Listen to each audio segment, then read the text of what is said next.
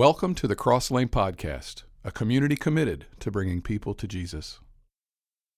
Second in our installment of messages on wildfire, and I'm going to, I talked to Mom this week, and I was telling her, I said, Mom, this series is, it's really important. This is a really important series that I'm in, and it's also a little bit controversial. And she said, then why would you do that? Because she wants to protect me, right? She didn't want me to get eaten. But she's like, why would you get controversial? Why would you approach something that could get you in trouble? And the answer to that is because it's so important. The next generation hangs in the balance on this issue, okay? We got to get this right for the next generation because there are people out there now who are figuring out how to take shots at Christianity, and the bullets that they're using are really, really effective on the next generation if we don't get this right. So we've got to get this right, and that's why I'm spending time on it. That's why these messages take so long. I have to lay a lot of groundwork. I have to develop a lot of things so that you can put the whole picture together, and that's the case again today. So just bear with me, but I want to start with something that you should know by now. If you go to Cross Lane for longer than 3 weeks, I want you to know this. The vision statement of our church. I'm going to say 3. And when I get to 3, let's say it together. 1, 2, 3, bringing people to Jesus. Excellent. If you're new to Cross Lane, that's what we're about. That's our statement. That's the thing. We go to bed at night, that's what we're thinking about. Wake up in the morning, come to the office, that's what I'm trying to figure out. How can I bring people to Jesus, whether they're Christians already or not? My goal is to get them as close to Jesus as I can get them. Jesus changes somebody, I don't change anybody. Okay? If I can get you closer to Jesus, He will love you, and as you are loved, your life will change as you experience the love of Christ. That's the goal behind our vision statement. The mission statement's it's kind of builds on that. Bringing people to Jesus by equipping the church to grow close to God, to build relationships with one another, and to reach those who are far from Jesus. Now, that's the vision and mission, and I shared that with you in the vision sermon that I did early in the year. I also shared with you the core values at Cross Lane. And you may or may not know these, but I want you to know these. Take the acrostic of Christ, and you can fill out the core values of our church. Compassion for lost people is really important for us that we pray constantly around here for lost people. We want influence with lost people. I want you to bring your non-church friends. I want to meet them. I want to have a chance to make friends with them and get to know them and just love them, honestly. So that's important. H stands for humility. We believe that is at the core of Christianity, that humility, to pursue humility is really to pursue Jesus because He was humility personified. R stands for real. We believe in an authentic message. We believe that we need to be authentic. That means that we be honest, that we just tell the world, we haven't got all this figured out. I don't have all this figured out. Listen, hang out with me for a while and you'll discover pretty quick, Brett needs lots of Jesus. Lots and lots of Jesus. We're just real. We admit it. We're authentic. We don't want to put on airs and make you think we're something we're not, okay? So that's really important to us. I stands for irresistible grace. I grew up under great grace preaching. I try to be a good grace preacher, and hopefully as you listen to me, you experience the wonderful grace of Jesus and in your life just as you walk with Him. You don't even need to listen to me. You don't need me for grace. You need Jesus for grace. And hopefully as you walk with Him, you experience lots and lots of that, and we just like to talk about it. The S stands for simplicity. I'll get to that in just a little bit.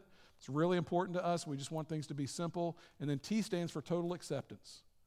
We may not like everything that you do, but we're going to accept you, right? When you walk in the doors here, we're going to try to look past whatever. You say, Brett, you don't know what I did last night. Don't care what you did. Don't care what your life is about or what you're involved in. We want a chance to love you. Now, that's hard. It's hard to love people that are different. It's hard to love people that have a different mindset, different philosophy, or different behavior patterns than us. But that's what we're trying to do. Those are our core values. I want to go back to that S, though. The S, simplicity, we're just doing everything we can to resist doing anything that makes it difficult for someone to place their faith in Jesus. We do not want to be in the way. We don't want our personalities. We don't want the way we communicate. We don't want, certainly not the way we treat you. We don't want that to get in the way. We don't want what we expect of somebody to get in the way of their faith, being able to place their faith in Jesus. The only thing that should make us resistible is the message that God so loved the world that He gave His only Son, that whoever believes in Him would not be lost to God, would not perish, but would know everlasting life. Now, why anybody would resist that message, a message of love and inclusion and grace, I don't know why anybody would resist that. But if people come to Cross Lane and they're going to resist anything, that's what we want them to resist, nothing else. First of all, we want them to understand there is a God and that God loves them very much. So if you're going to resist us, we hope that the only thing that you're resisting is not our behavior, not the way we host you, but that one idea that God has changed our lives, and we would hope that you would be open to considering that. If you're here, you've never given your life to Christ, I'm just telling you that's what we're hoping, is that you would give Christ a shot at changing your life, because we believe that he will. So in this series, we're picking up the story from the time when Jesus rose from the dead. And it's the time when the church actually got started. The information that we get comes from Luke, who was one of the followers of Jesus in the early church, and he was one of 4 gospel writers: Matthew, Mark, Luke, and John. A lot of people don't know that Luke also, he was a doctor, and he also, so attention to detail. If he's a doctor, he's going to give you lots of detail. He's going to pay attention to that kind of stuff. But he also wrote the book of Acts. And the book of Acts is a very significant book in the New Testament. I think a lot of people skip right over the book of Acts. You shouldn't do that, because the book of Acts is really what happened after Jesus raised from the dead and ascended to be with God. There's about 30 years there where the church develops and grows and takes shape and form, and it really becomes what it would be for generations to come. And it's really neat to read about. It's a fascinating read when you get into the book of Acts. That's where we're going to be today. And so what we learned last week about the early church is that early on, the early church had a very different foundation for their faith than many of us have, because we were raised to believe that the foundation of our faith was the Bible. But they didn't have a Bible in the first century. The Bible wouldn't come for another 3 or 4 centuries, would come at the beginning of the 4th century. So what they based their faith on, and what I encouraged all of us to base our faith on last week and this week, and really in this whole series, is to step back onto something in terms of where our confidence comes from as a Christian. They chose as the foundation of their faith an event, specifically the resurrection of Jesus. The resurrection is why they believe, and the resurrection is why they chose to follow Jesus. And it should be the reason we choose to do that as well. So, moving on with our storyline, the church launches in Jerusalem. Hundreds, eventually thousands of people will embrace the message of Jesus, but this was a predominantly Jewish area. Consequently, we aren't surprised to discover that the Christianity in the first century takes on a very Jewish flavor. And so it's understandable, because most of the early Christians were Jewish. That's what they were familiar with. And because most of the Jewish leaders actually stayed in Jerusalem and stayed in Judea, the church just had kind of felt Jewish. And again, they were raised Jewish, and it was kind of ingrained in their thinking, and it's very difficult for them to unwind that Jewish part of them. When they got the message of Jesus, the Jewish stuff just got kind of intermingled and intertwined in there, and really Acts is some of, especially what we're looking at today, is really, we're going to see how they're trying to untangle some of the old customs and the old teachings that have wrapped themselves around some of the newer teachings. So as you might imagine, they began to do what happens now. They began to mix and match the covenants. They began to mix and match the old and the new, and as they began to mix and match what they, they're trying to mix what they were raised with what Jesus taught them. And, they just learned to embrace the old stuff. So when I talk about mix and match the covenants, I'm talking about God's covenant with Israel, which happens at Mount Sinai. Moses is on the mountain. He comes down with the 10 Commandments. And from the 10 Commandments, they got their civil law. They got, rules to live by. Eventually, they're going to get dietary laws and all those kind of things. And then Jesus comes along. And Jesus has something different to say, and he says, I am establishing a brand new covenant with the world, and this new covenant is being given to replace the old covenant. But again, the Jewish men and women, and we understand this, their consciences were hardwired to what we would call the Old Testament. Now, that's not what they called it. They didn't call it that. They didn't call it an old anything. They called it the law and the prophets. So they were raised to believe certain things. More importantly, they were raised to behave in certain ways, and it was very difficult for them to break away from some of those behaviors, from the law and the prophets, the Old Covenant, the Old Testament thinking, just because of the way they grew up. But, and this is what we're going to talk about, eventually they did break away from it, and they lost some of those habits and some of those old ways, and we need to do something very similar. Some of us, perhaps a lot of us, need to break away from similar habits of mixing and matching the covenants. And we're going to talk more about that in just a minute. So here's what happened. Thousands of people in and around Jerusalem, in the area of Judea, there are gobs of Christians there now. And persecution breaks out. And suddenly there are more and more Jesus followers. And the religious leaders can't understand how this fledgling faith is getting off the ground when they're doing everything they can to put it down and to stifle it. But it continues to grow. The message of the church is that Jesus has been raised from the dead. So a persecution breaks out against what they would have called in the first century the way. They didn't call it the church. They didn't call it Christians or Christianity. That wouldn't come for some time later. When they referred to these early Jesus followers, they referred to them as people of the way. And the ringleader in the persecution of the church was a man named Saul of Tarsus, who later is going to show up in our scriptures as the Apostle Paul. So Saul was from Tarsus. He's a Pharisee, and he is a good Pharisee. He's an expert in keeping the Old Covenant, the Jewish law. In fact, at one point in one of his letters, he's bragging, and he says, I don't want to brag, but I was one of the best law keepers that you ever met. Like, I went to the right schools. I had the right mentors. I was an extraordinary law keeper, and I was a good Jewish boy. And he understood that Christianity, it wasn't called that yet, but he understood that this new movement that was kind of getting off the ground, he understood that it was a threat to his religion and to his Judaism, and he was going to take some action. So he decided he was going to see to it that the entire thing gets shut down. And in his mind, someone had to put a stop to this thing that we would eventually call Christianity. And so somewhere between 3 and 5 years after the resurrection, Saul decides enough of this Jesus thing. And here's what the book of Acts tells us. Acts chapter 9, verse 1. Meanwhile, Saul was still breathing out murderous threats against the Lord's disciples. And when you read the word disciples there, think beyond the 12, okay? Think followers of Jesus, large group of followers. Second part of verse 1. He went to the high priest and asked him for letters to the synagogues in Damascus, which would have been way north from where they lived, so that if he found any there who belonged to the way, whether men or women, he might take them as prisoners to Jerusalem.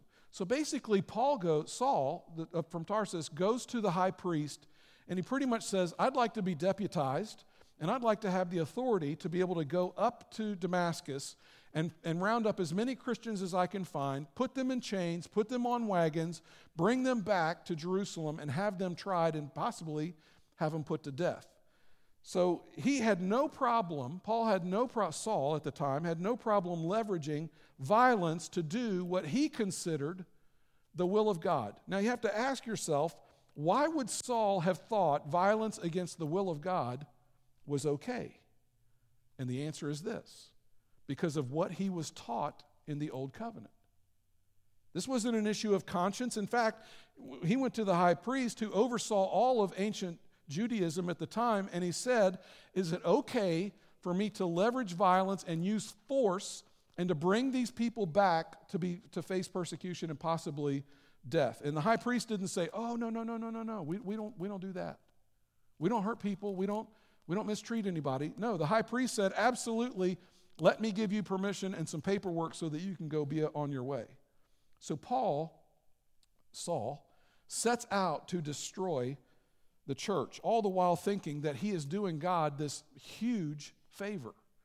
And so people were executed. They had Jesus killed. They had stoned a man named Stephen. So it's open season on followers of the way, and Saul of Tarsus has decided he is going to be the one that leads the charge. So he gets permission, he's deputized, he heads to Damascus, but something happens on the way to Damascus something amazing, something big, something that we've all heard about. In fact, we use language in our culture from an event that happened to Saul on the way to Damascus. When we talk about, I saw the light, that's where that comes from. Just like Saul is on the way to Damascus, he sees this bright light. He's on his way to Damascus to round these people up. He means harm, and he encounters this bright light. It blinds him, knocks him to the ground, and when he stands up, he can't see. The people around him cannot explain what has just happened. Now they go and they finish their journey, and now they're in Damascus, and he's not rounding anybody up. He really doesn't know what to do, but this much he knows. Saul of Tarsus knows this. He knows that this is a God thing, and he knows that this is divine intervention. God has done something here. He's up to something, and he has discovered that perhaps he is at odds with God. While he is in Damascus, God taps a man named Ananias on the shoulder, and essentially he says, Ananias was a follower of Jesus. He said, Ananias, Saul of Tarsus is in town, and I'd like for you to go and have an appointment with him because I have a message for him. Now, Ananias is the exact kind of person Saul is on the way to get, all right? So you might imagine when Ananias gets this message from God, he's not in a big hurry. Listen to what Ananias said. I have heard many reports about this man and all the harm he has done to your holy people in Jerusalem. In other words, God, I know who you're talking about. We all know who you're talking about. We know he's on the way here to get to us. This is not a good dude, okay? And by the way, God, which is what we do, right? We think God's calling us to something that doesn't make sense or we don't want to do, we start to inform God, don't we? We start to tell God why it's a bad idea. Like, God, no, we can't do that. Listen to Ananias. He has come here, as if God doesn't know this. He has come here with authority from the chief priests to arrest all who call on your name. In other words, we know all about this guy. In fact, God, when you interrupted me, I was packing. Me and my family, we're getting out of Dodge. Okay, we're not sticking around. This guy means trouble. And you want me? You want me to go have an appointment with him? Are you kidding me? Verse 15, but the Lord said to Ananias, go. This man is my chosen instrument to proclaim my name to the Gentiles and their kings and to the people of Israel. So God recruits Saul of Tarsus, who was a Roman citizen. Now, here's the cool thing. I love this story. I love Ananias.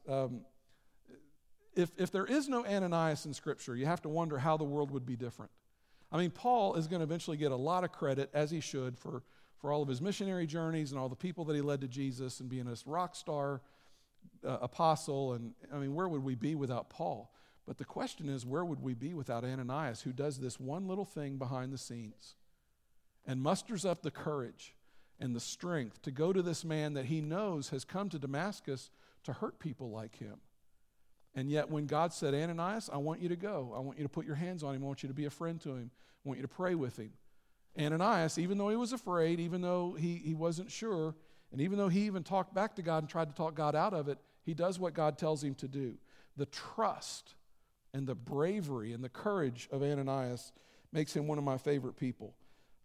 Saul is blind. Ananias shows up, lays hands on him. Saul regains his sight, and not only does he regain his physical sight, the Apostle Paul, as we will come to know him, his eyes are not only opened physically, but his eyes are opened with extraordinary clarity about the difference and conflict with the old covenant that he had grown up with and followed his entire life, and the new covenant that is now being launched because of Jesus.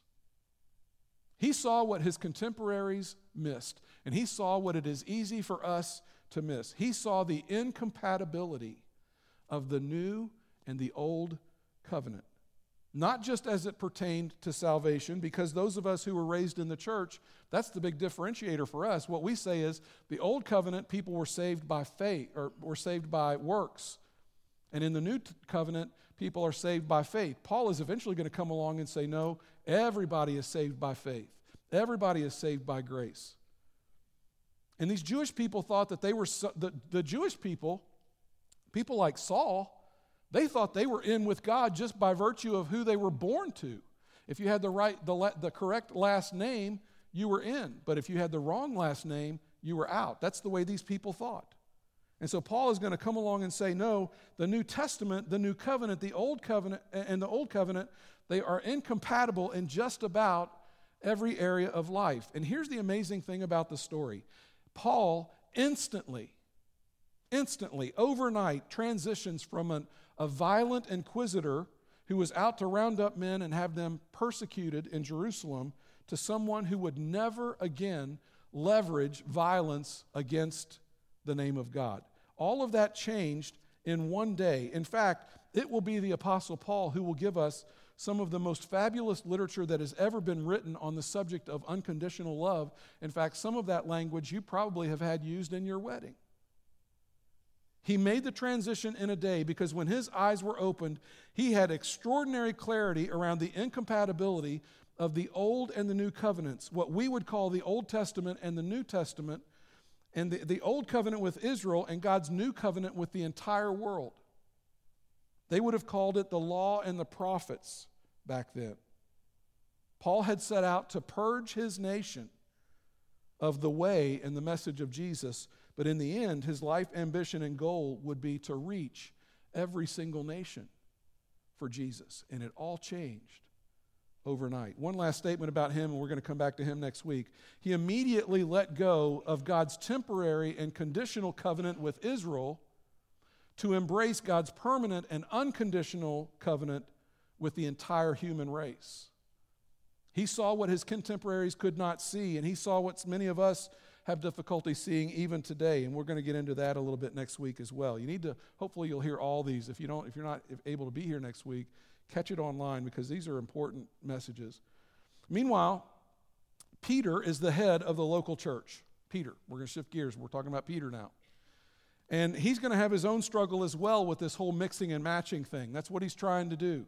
He's trying to mix and match the Old Covenant. We're going to see what his struggle was all about. He too has been raised Jewish. And now we're about 10 years removed from the resurrection. We're about 5 years removed from the story I just told you about with Paul. And so Peter is like most Jewish Christians around Judea. He is still clinging to the Old Covenant. And he's trying to mix and match. He's trying to figure out how to do this Jesus thing, but he doesn't want to let go of the way he was raised. He doesn't want to let go of all that Old Covenant stuff. And so just as God arranged an intervention with Paul, God also arranged an intervention with Peter. Peter is over at the Mediterranean Sea. He is in a town called Joppa. And it's beautiful over there. This is a beautiful part of the world. And he's on the coast of the Mediterranean Sea. He's at some friend's house. He's up on their roof. He's decided to go up there and take in that beautiful view and vista. And he's going to, hear the surf. And he's going to smell the salt water. And he's going to see that beautiful sea. And just, it's this Mediterranean, gorgeous. And down below, they're cooking dinner. It's about noontime. And he can smell the food that's being cooked. And so he's up there. And he eventually falls asleep. And while he's asleep, he has a dream in which all of the animals that as a Jewish boy or a Jewish man he was not allowed to touch, not allowed to hunt, not allowed to kill, certainly not allowed to eat. And in this dream, he hears a voice that says to him, kill them, cook them, and eat them. Kill them, cook them, and eat them. And Peter's knee-jerk reaction would have been to say, oh no, I can't do that. That's exactly what I was raised not to do. My whole life has been about not touching those things. And in his dream, he speaks to this voice, which turns out to be the voice of the Lord. And he says, surely not, Lord. Peter replied, I have never eaten anything impure or unclean. God, all of these animals I'm seeing in this dream, they're all unclean. And your law says we are not to touch those things. And we certainly are not to eat them. And I've never touched one, and I'm not about to start now. Lord, sir, don't strike me down, right? It didn't make any sense to him whatsoever. It just seemed crazy. Verse 15, the voice spoke to him a second time. Do not call anything impure that God has made clean. Now, this is so confusing because since he is a kid, he has thought that these animals were off limits to him. And his scripture teaches that these animals are off limits to him. And now he's hearing a voice that he believes is a divine voice, and it's saying, no, I want you to do what you've been told your entire life not to do. I want you to go take these animals and eat them. So now he's thinking what any one of us might have thought. Whoa, did God change his mind? And this part of the conflict, it's at this point that many who were raised in the church like me, where we're trying to mix and match and mingle the Old Testament with the New Testament, we come to that question as well. Did God change his mind? I had somebody this morning walk out and that's exactly what they said. Brett, did God change his mind? The answer is no. He changed covenants. He changed covenants. The first covenant was the covenant that God had established with the nation of Israel. It was a means to an end. But then once Jesus showed up, that was the end for that covenant. It was over. So for, the Jewish people in Judea, it was so hard for them to not mix and match these covenants. And again, their conscience was fine-tuned, hardwired into what they had grown up with their entire life. And as soon as this vision was over, there is a knock on the door. And Peter hears them call from downstairs. And they say, Peter, the door, it's someone at the door and it's for you. He goes downstairs. He sees two men and a soldier. And they say, we have come from the home of Cornelius. Cornelius lives in Caesarea. He is a follower of God. He believes in Jesus, but he doesn't know much. And he knows that you have spent time with Jesus, and he heard you were in Joppa. He would like it if you would come up to Caesarea and spend some time with he and his family and tell him the story of Jesus, because we know that you were with Jesus from the very beginning, and we've heard bits and pieces, but we've never heard the whole thing.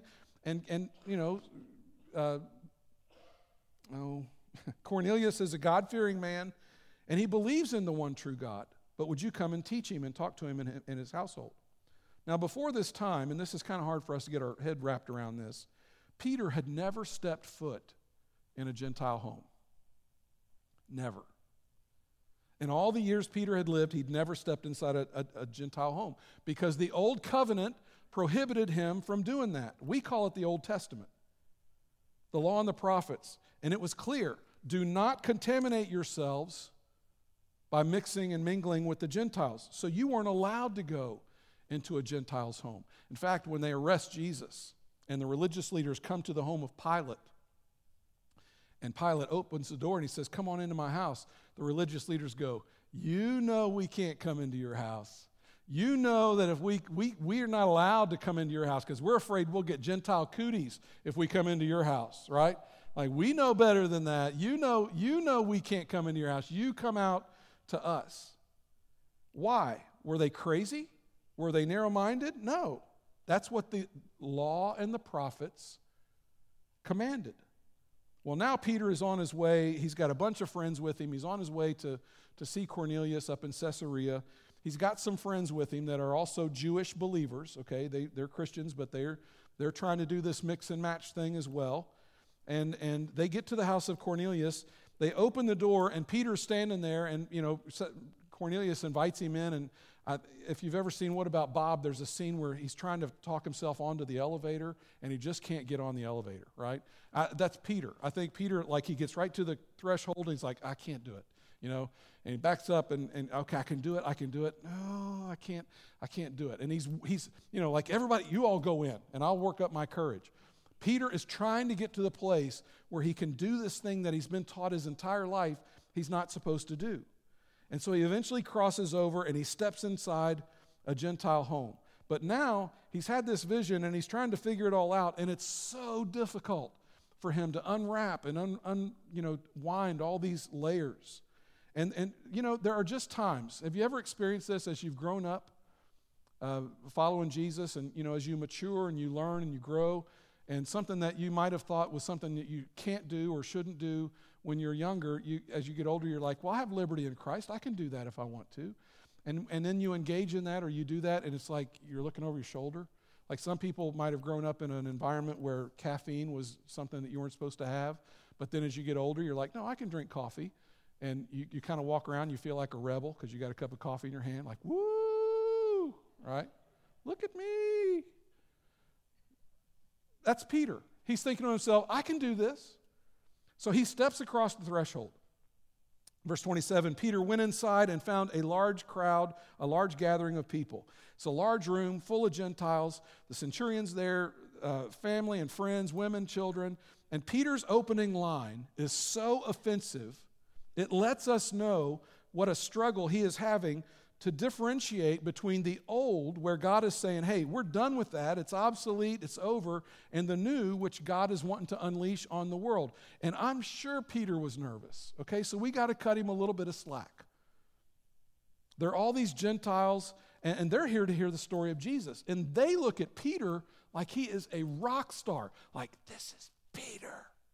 He was with Jesus. He walked on the water with Jesus. Sure, he fell in, but for a little while he was walking. This is Peter. This is the guy. He's a rock star. They're in awe. Here's Peter's opening line. You are well aware that it is against our law for a Jew to associate with or visit a Gentile. In other words, as you all know, we don't hang out with y'all. You're different from us, and we've never hung out with you, and I'm not even supposed to be in your house. I wouldn't have even come to your house. I shouldn't even be here. This was not my idea. I wouldn't have come, but here I am, and here's why. Because Peter's law, the Old Covenant, the law and the prophets, was exclusive and excluding. That's the Old Covenant. He didn't misunderstand it. He didn't misread it. He had been raised his entire life to believe in it, and it was exclusive and excluding. It was designed that way by God for a purpose. And now he is being called to let go of all that, and now his next line is even worse. Look at the next line, verse 28. But God has shown me that I should not call anyone impure or unclean. Implication? Until yesterday, I considered all of you impure and unclean. And it's worse. I had scripture to back it up, right? If you had come to me and said, come to my house, I'd have said, I can't go into your house. Why? Because my Bible says I can't go into your house. We are God's holy people. We are set apart. We don't eat your food. We don't drink your water. We don't marry your women. We don't wear your clothes. We don't do anything like you. We are set apart. And he would have been exactly right. But something new had been unleashed in the world, and it was unleashed for you, and it was unleashed for me. And then he says, and he's not supposed to, he's supposed to be there helping them. He's supposed to be there teaching them. But you can kind of hear him like self-counseling. You can hear it as he's talking. He's, the people are like, are we ever going to get to, you're going to talk about Jesus? And he's like, well, give me a minute. But verse 34, I now realize how true it is that God does not show favoritism, but accepts from every nation the one who fears him and does what is right. In other words, I understand that God has now thrown the doors open and everybody is welcome in. Now, this is so intuitive to us. We get it. Of course God loves everyone. Of course he does. But let me just be real clear. That is not what the Bible teaches. The Bible does not teach that God loves everybody. Do I have your attention? That just made you lean in, didn't it? Well, where are you going, Brett? The New Covenant teaches that God loves everybody. The Bible teaches God loves mostly the Jews. And the Bible also teaches God loves everybody. The two covenants are incompatible. One was a means to the other, but once the other got here, this is God's way of saying to the first century followers, hey, you got to let that go. You can't hang on to that anymore. So Peter finally regains his composure, and he's like, okay, that's not what I'm here for. I'm here for you, so let me tell you about Jesus. And these people are spellbound. They just live a few miles away from where half this stuff happened, and they're leaning in. They're wanting to hear. And as Peter finishes up, this is what he says. We are witnesses of everything he did. I'm not telling you what I heard about. I'm not telling you what I've read about. I'm telling you what I saw. We are witnesses of everything he did in the country of the Jews and in Jerusalem. And then he goes on, and he's going to have his big finale, and they are leaning in. They want to hear what Peter's going to wrap this whole thing up with. They are enthralled in this message. They killed him by hanging him on a cross. And if you were here for Easter and you were here last week, you can pretty much tell what the next line is going to be. But God raised him from the dead on the third day. and caused him to be seen. And Peter would say, and I saw him. And I saw him more than once. Now, he's not even done yet. He's got to have the big finish. He's got to do the big preacher finish, where, altar call, and they're going to sing a couple of stanzas of Amazing Grace and come as I am, or just as I am, and Gentiles are just going to flood the aisles. It's going to be awesome. He's not even finished with the sermon, and suddenly something unbelievable happens, and it freaks everybody in the room out. The same thing that happened to the disciples some 10 years earlier when they were in Jerusalem. Remember last week we said the wind blew and the Spirit came and they got filled with the Holy Spirit and they started speaking in different languages. The Gentiles now, that happens to them. The Spirit fills this room and fills all these Gentiles with the Holy Spirit, and suddenly these Gentiles in the room are with Peter, and they're having the same experience that Peter and the other disciples have had 10 years earlier. In fact, the group that was with Peter, there was a group that came up with them from Joppa to Caesarea. That group was called the circumcised believers. Isn't that a weird name? The circumcised believers. But the circumcised believers were there. And here's what that means. A circumcised believer is a Jewish man who has become a Jesus follower, but he's still trying to mix and match. He's still trying to do it the old way. He's still trying to figure out how to do this Jesus thing, but he's still got the old way. So when you read that, that's what that's talking about. So they're still trying to keep the law. They're still trying to do the new covenant, and they're mixing and matching. Then we come to verse 45. The circumcised believers who had come with Peter were astonished that the gift of the Holy Spirit had been poured out even on Gentiles. Now that to us, that sounds so racist. It sounds so narrow-minded. Come on, Brett. God loves everybody. But I'm just telling you, you need to know, God does not love everybody the same in the Old Testament. You think he did because of how you got your Bible. But the people who were closest to the action, the people who grew up in this culture, they were correct. Under the Old Testament, God was going to do something unique for the world, but he drew a circle around the Jews and he said, you are not to be like your neighbors. You are to be separate. Do not let them in. And when you go out, you be careful. And suddenly all of that is gone, and Peter and the Jewish men with him are like, oh my goodness, this whole thing is being turned upside down. The next chapter we read, Acts chapter 11, verse 1. The apostles and the believers throughout Judea heard that the Gentiles also had received the word of God. Again, this is years after the resurrection, so it's kind of slow to dawn on them. Verse 2. So when Peter went up to Jerusalem, the circumcised believers criticized him and said, you went into the house of uncircumcised men and ate with them? You ate Gentile food in a Gentile home? You are a sorry excuse for a Jew. You are a sorry excuse for a Jewish Christian. And we read that and we go, what is with these people? They understood the old covenant in a way maybe that you and I don't. This is why if you grew up in a church, your tendency is to mix and match the old and the new. And the first century church was discovering that that is not to be done, and we'll get into that next week. And here's what happened. There's persecution happening now. Everybody is leaving Jerusalem and Judea, and some of the Jesus followers, in fact, a lot of the Jesus followers, are making their way 300 miles north to a city called Antioch. Now, Antioch is a Greek and Roman city, pretty wealthy city, not very many Christians there, but metropolitan, sophisticated, Greek, Roman, pretty wealthy, and Christians are migrating up there, and as more and more of them accumulate up there and start talking about Jesus, it has an effect, and the message of Jesus starts to spread, and now Antioch is being filled with Christians throughout the city. And so as the city grows, there are so many Christians that they send for help with the church, and they say, look, you got to send somebody up here because the church is blowing up. And we read this in verse 21 of Acts 11. A great number of people believed and turned to the Lord. So they send a guy named Barnabas. And Barnabas goes to Antioch, and he does such a great job that the church grows even more. Well, it grows so big that he can't even keep up with it. So he reaches out, he taps the big gun. We read this in verse 25. Then Barnabas went to Tarsus to look for Saul. And when he found him, he brought him to Antioch. So for a whole year, Barnabas and Saul met with the church and taught great numbers of people. The disciples, this is a great line, the disciples were called Christians first at Antioch.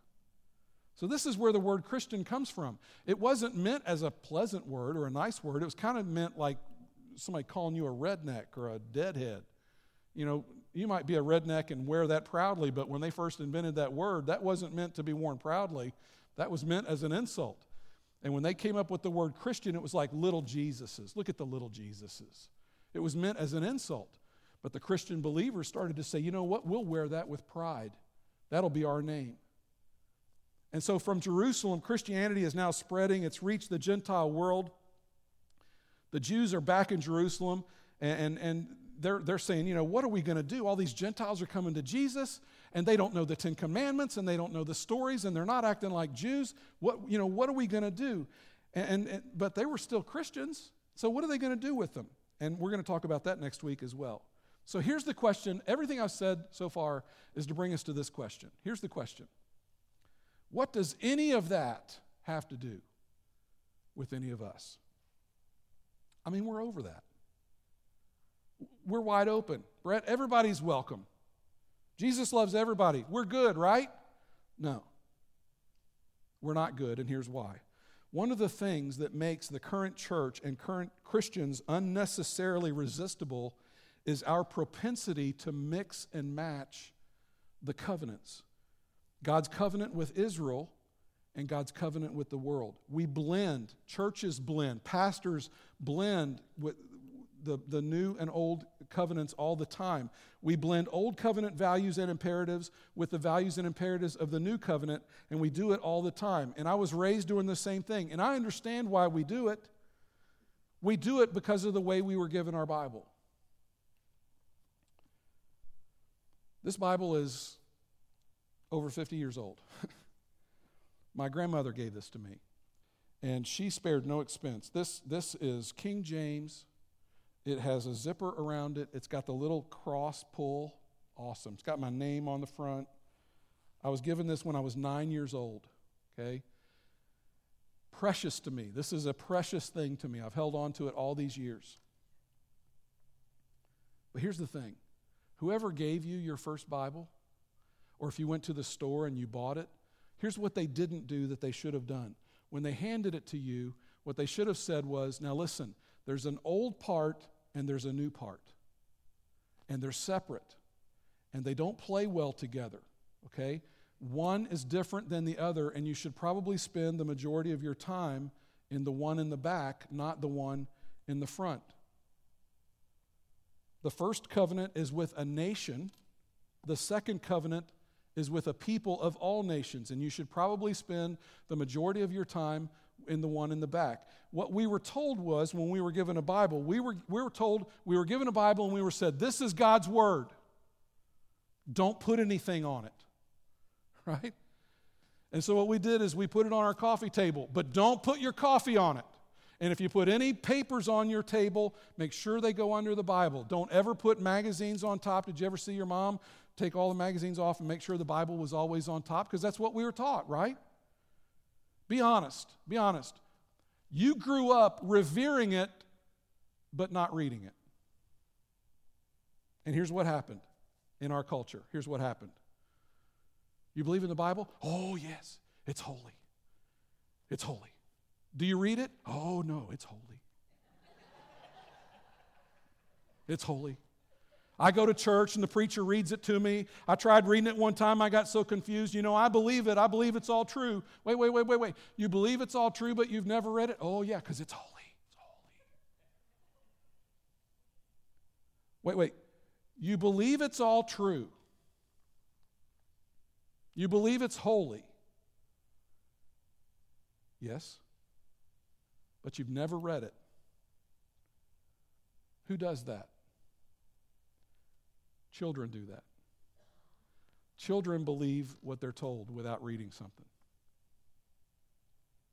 I think it's also true, and listen, it would be easy to listen to me and think, I'm not sure Brett believes the Bible. No, I do believe the Bible, Okay? I do. You don't have to walk out of here thinking our pastor is a heretic. You don't have to think that, all right? Listen, I've dedicated my life to teaching Scripture. But I think that Peter's lesson was a lesson for us as well. And the Apostle Paul's words that we're going to look at next week are lessons for us as well. Two fabulous covenants, and when you try to mix and match them, you will get the worst of both, and you will never get the best of either. And our tendency, because of our devotional books and because of our song books, is to kind of shave the rough edges off of the old covenant to try to make it play nicely with the new. And here's what Peter would tell you. Here's what Paul would tell you. Here's what James, the brother of Jesus, would tell you. They don't play well together. They are two completely different covenants. One led to the other, but once you get to the new one, you got to let the old one go. And eventually the early church got this right. New covenant values and imperatives stand in sharp contrast to the values and imperatives of the old covenant. They just do. Old covenant, we're pretty much talking about Exodus through Malachi. This was between God and Israel. It was a conditional covenant. If you will, I will. If you will, I will. That's how it went. But I'm just telling you, this should be liberating to you. And for those of you who've walked away or you're thinking about walking away from faith because of something in the Bible or something that's about the Bible that's in, that you've heard said, this is your invitation back. It is not our covenant. The old covenant is not our covenant. Ours is better. It's just better. And mixing and matching diminishes our influence in our culture. Two quick examples and we're done. You're like, when is this dude going to shut up, man? I got to make these points. These are important. I would normally skip, but I can't skip these, okay? Two examples. There's a question that we've got to stop asking. And you're not going to like this, and when you hear this come out of my mouth, it may make you not ever want to come back here, but I'm telling you, you need to come back next week. We got to stop asking this question. What does the Bible say? What does the Bible say? What does the Bible say about that? I've been asked that question thousands of times. Brett, what does the Bible say about that? That is a really, really bad question. And here's why we have to quit asking it. Because the Old Testament says, stone her. And the New Testament says, forgive her. The Old Covenant says, pray for your enemy's death. And the New Covenant says, pray for your enemies. So what does the Bible say? That's what the Bible says. Let me give you a better question. What does the New Covenant teach? What does the New Testament teach? Better question yet is, when my mom, we called her Mom Mitchell as my grandmother, when she gave me this book, one thing I thought was really cool is the words of Jesus were in red. I was in high cotton. I got me one of them there books with the red words in it. What does Jesus say? That's a better question. Brett, are you saying that the two sections of the Bible conflict? Yes, that's what I'm saying. Where did you learn that? I learned that from Peter. I learned that from Paul. And I learned that from Jesus, who said, I'm here to land the plane and fulfill the old one and launch a new one. Jesus, why are you launching another? Because it's different and because it's inclusive of the entire world. Have you ever heard a preacher preach and he just seems angry? Just mad, right? Like he's angry about sinners and he's happy about hell. You ever seen a preacher like that? Angry about sinners and happy about hell. That's old covenant thinking that has leaked in because he has mixed and matched and railing against a nation and God's going to judge you and God's going to get you. Listen, that's old covenant stuff. In the new covenant, do you know what we discover? Sin doesn't make God angry. Sin breaks God's heart. Because sin hurts you. And sin hurts me, and he loves us. And he hates anything that hurts us. And so sin breaks his heart. How many times have we heard a Christian go rail about some non-Christian who did something, I can't believe they acted like that. Well, why wouldn't they act like that? They never professed Christ. I don't ever expect somebody who hasn't professed Jesus and given their life to him, I don't ever expect them to act like a Christian. They're doing what they do. They're acting normally. Why would I expect someone who's never given their life to Christ to live like a Christian? Paul, the first church planter, said it like this: what business is it of mine to judge those outside the church? Why would we hold them to a standard that they've never embraced? I'm not to judge outsiders. But you take the Old Testament values and imperatives and you mix them and match them with the New Covenant, and you end up with a mess, and you end up with a message that unnecessarily drives people away from the gospel. It makes us resistible. So here's the last thing, and then I'll shut up, okay? Why is it that Christians are so intent on putting the Ten Commandments on the courthouse lawn? And when you ask people, you get an answer something like this: well, it reminds us that God is the lawgiver. That's good, God's the lawgiver. But why don't we put something on the courthouse lawn maybe that Jesus said? Something like, love your enemies. Because I can't get mad about that. I can't yell at anybody about that. I mean, we need something we can get angry about. Let me just be super honest with you. We cannot hide behind the Ten Commandments anymore. You know why? Because everybody's figured out that there's more than 10 of them. The Ten Commandments really are a table of contents for the whole Jewish law. And everybody figured out there's more than 10. There's more like 613. And so the Ten Commandments have become the table of contents for this. If two men are fighting and the wife of one of them comes to rescue her husband from his assailant, and she reaches out and seizes him by his private parts, you shall cut off her hand. And then don't leave out the last part. Show her no pity. Maybe we shouldn't put the Ten Commandments on the courthouse lawn after you think about it.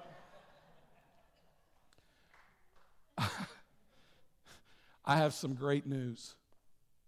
Our covenant is better. It's better. It's practically irresistible, but our world will not understand it until we do. Like Peter, like Paul, we got to let go of the old. We have to embrace the new. We cannot mix and match these covenants because our message is irresistible. God so loved the world that he gave his only son. And who would ever believe in that would not be lost to God, would not be perish, but would be saved forever. Listen, if they're going to resist anything, let them resist that message and let them explain that to God. But let's don't be a part of the problem, okay? Long sermon. Thank you for hanging with me. Let's pray, and then there's going to be some announcements. Father, as we walk out into the world, I pray, Father, first of all, that we would not judge the outsiders. I pray that we would always be inclusive, and even when we talk about racism today, that we would never be a party to that. Help us to have all those conversations in grace and tolerance and the love of Christ, and help us to be a part of the solution and not part of the problem. But Father, help us to also understand that when you came in Jesus, the old was gone. You fulfilled it. It had its time, it had its season, it had its purpose, but you launched a whole new thing. And one was written to a specific group of people. It was not even written to us.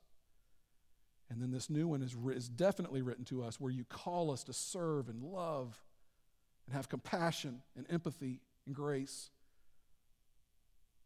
And Father, that stuff is hard. It's so hard, but that's what you call us to, and that's what we can do when we have your help. So Father, would we be about that? Would we not try to mix and match, but would we be full in on this new covenant that Jesus brought? I pray for the believers in this room this morning that you would encourage them with that. And for the one who's far from God, that they would see that there is room at the table for them. Pray it all in Jesus' name. Amen.